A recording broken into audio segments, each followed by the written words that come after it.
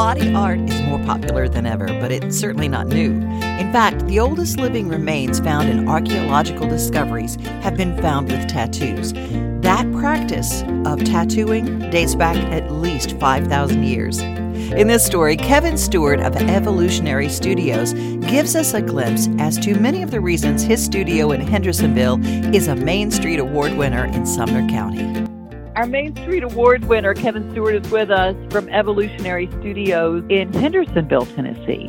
First of all, congratulations. Thank you. It seems like body art has become the rage now. There was a time I remember growing up, the only people that had tattoos were in the military or in prison, or they were part of a carnival. And now it's everybody. It's grandmothers. It's people who go through something incredible in their lives. How do you explain the rage for body art? Body art is for everybody now. I attribute that in much part to the TV shows that started coming on around 2005. We started to see a rise in the popularity, almost a tattoo renaissance, if you will. It was just marketed more to all aspects of life. Of course, we did have our doctors and our lawyers who would have the secretive tattoo that nobody knew about, that no one could see under the suit. But I think it just empowered people a little bit more when they started seeing them on television and kind of got that behind the scenes look that it encouraged people to seek out and explore their own individuality. It's as much about the why as the what these days. When people choose a tattoo,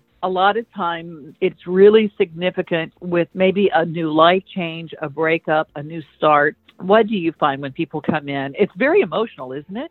It can be. Don't get me wrong. We still see folks that come in just for fun, and those can still be great and eventually meaningful pieces. But you're right. You do see a lot of folks that would come in for sentimental reasons. Maybe it's a loss of a loved one, or maybe to commemorate an event, or especially to celebrate new life with their children. When you describe the way that you do body art, when you do tattoos of different kinds, how would you describe your work? I don't believe in a particular style. There's a lot of guys out there that would only do American traditional, or maybe they only do a Japanese style. And to me, being an artist is being adaptive to the consumer's needs. If I wanted to paint what I wanted to paint every day, then maybe I should go be an oil painter. But as a tattoo artist, as a body artist, my responsibility is to my clients and to deliver what it is that's inside their head. I need to be able to help them represent themselves, this vision that they have of themselves. So when it comes to a particular style,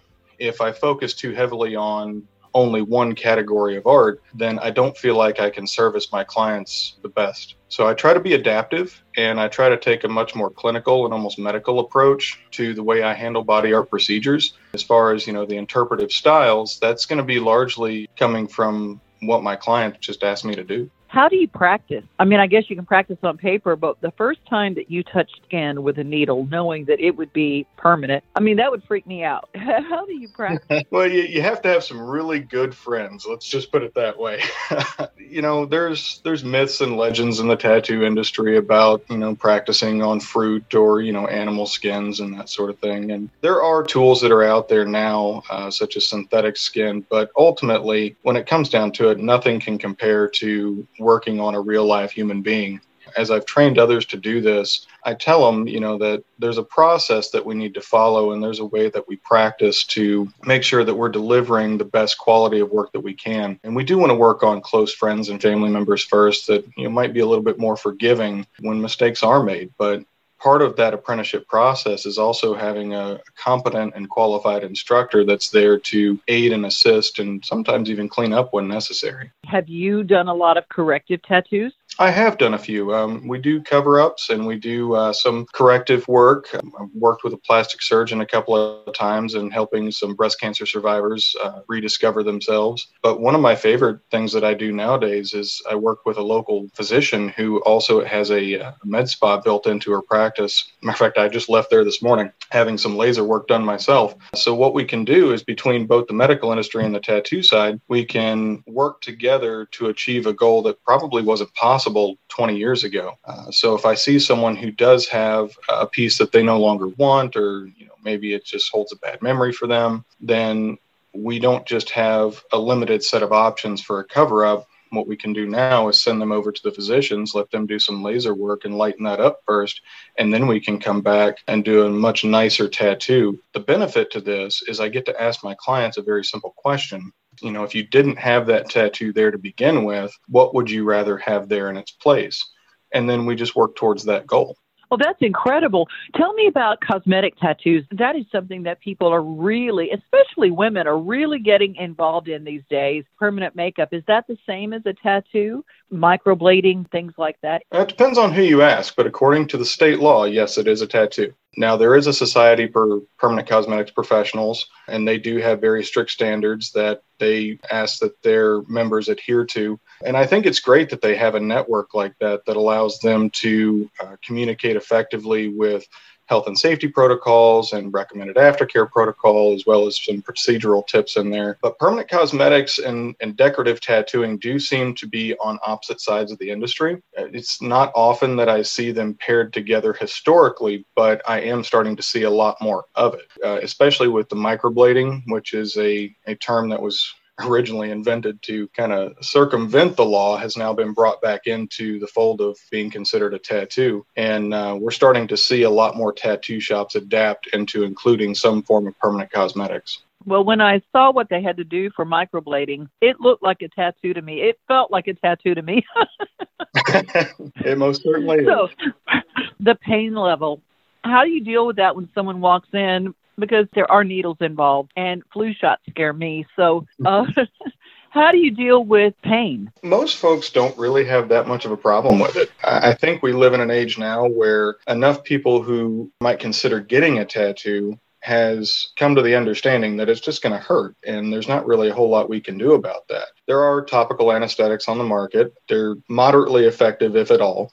So at the end of the day, you're still going to feel a tattoo. You're still going to feel permanent cosmetics or microblading or any of these procedures, and it does hurt. But once we kind of accept that, it's a little bit easier to handle the procedures themselves. I've been doing this almost 16 years, and I've never had one person get up and run out of the chair yet. So hopefully it doesn't start anytime soon. Before people get a tattoo and they walk in to get them in different parts of their body, I understand the delicate parts of our body would be very difficult, but what are the most and least painful for common tattoos? Again, I think that's going to vary from person to person.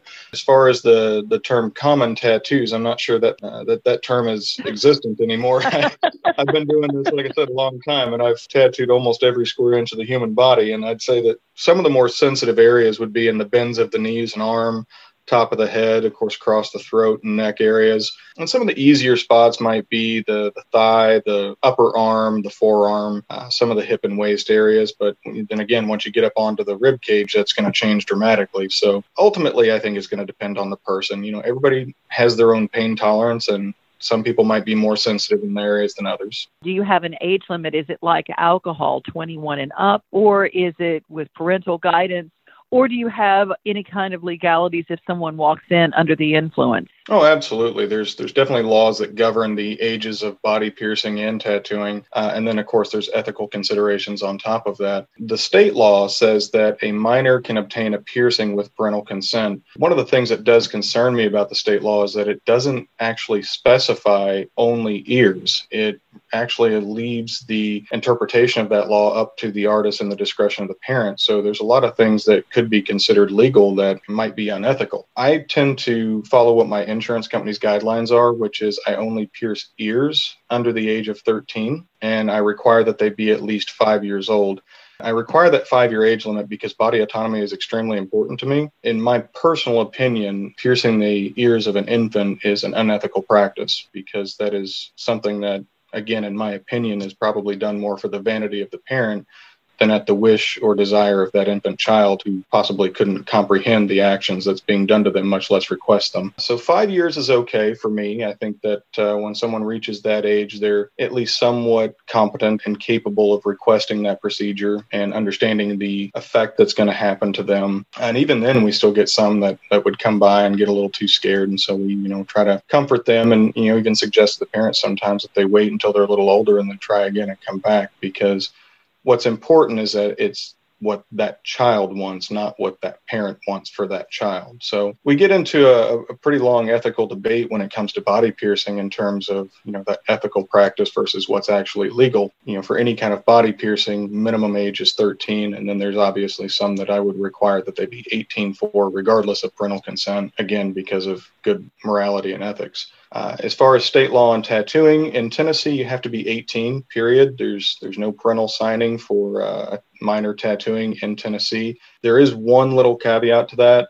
There's a clause in the law that allows for a minor that is 16 years of age or older can get a cover-up of an existing tattoo with parental consent. Typically, I only see that when I've got someone that wants to enter the military and might have something that they need to be removed or covered up. With lasers being an option now, it's rarely the case. It really is a very special industry, but we've gone through a really revolutionary year. And I remember the day that I had friends that were so excited that tattoos during the COVID were okayed. Tattoo studios could open. And I thought, well, I didn't think about that almost being an essential service, but tattoo artists were able to work before hairstylists. Can you explain a little bit about the safety that you use in your studio so that people can feel good about coming in? As I did the research for this, the thing that came back over and over again was how people loved your studio and how clean it was and how safe they felt. Well, thank you for those kind words. And yes, we do take a priority on sterilization and safety. And of course, that's one of the reasons that the state looked at us and said, okay, we can let these people get back to work, because one of our state requirements in order to become licensed as a piercer or a tattoo artist is to be certified in a bloodborne pathogens course that is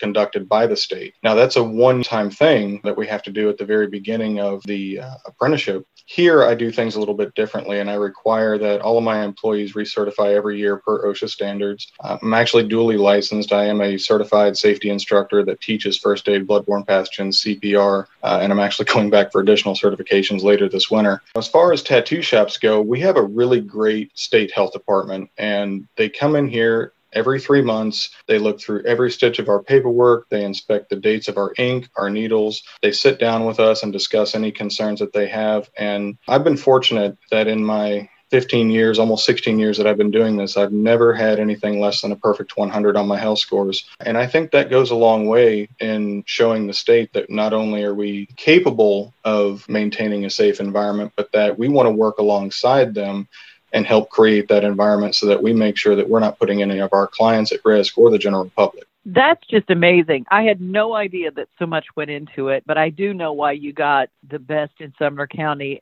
If someone wanted to reach you right now, how long do they have to wait? Is it something they could just do a walk-in, or do they have to make an appointment and wait a while? For me personally, it's going to be a little bit of a wait. I do have a staff here that has availability as early as 2 to 3 weeks out. For me personally, I do some morning appointments, and those are available as early as spring. And then I have evenings and weekends. I'm currently booking those for 2021? Yes, ma'am. Holy moly. When it comes to a picture or something that somebody wants on a tattoo, or they want something designed, do they ever have you draw it first? Oh, absolutely. So the typical process is that a client will reach out with an idea that they have. Most of the time nowadays, they'll have a reference image or something that they want me to base it off of. But occasionally I still get to have a little bit more fun and design it from scratch. But regardless, we'll talk about the design. We'll do a consultation where we discuss all of their options, make sure I understand completely what the request is, and then we'll schedule the appointments or the series of appointments beyond that date. When they come back in for that first appointment, they'll have a chance to review their design, discuss any concerns with me, we make any necessary changes, and then we go ahead and do the procedure at that time. Can you tell by this interview that I've been considering this, Kevin?